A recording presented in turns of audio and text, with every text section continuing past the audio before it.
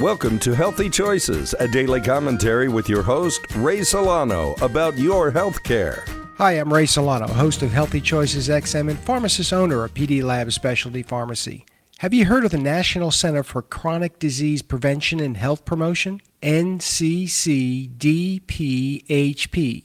Repeat that 10 times and see if you get tongue-tied. I did. This is an organization of the CDC chartered to help prevent disease. And we need all the help we can get because 6 in 10 adults in the United States have chronic disease.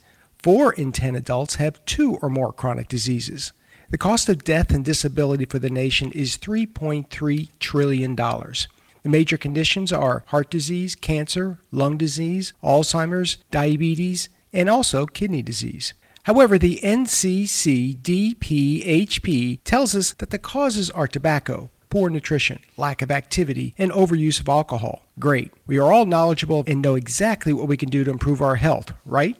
Don't worry, you're not alone. 80% of Americans do little to change their risky behaviors to avoid disease. The pharmacists at PD Labs want to make this simple.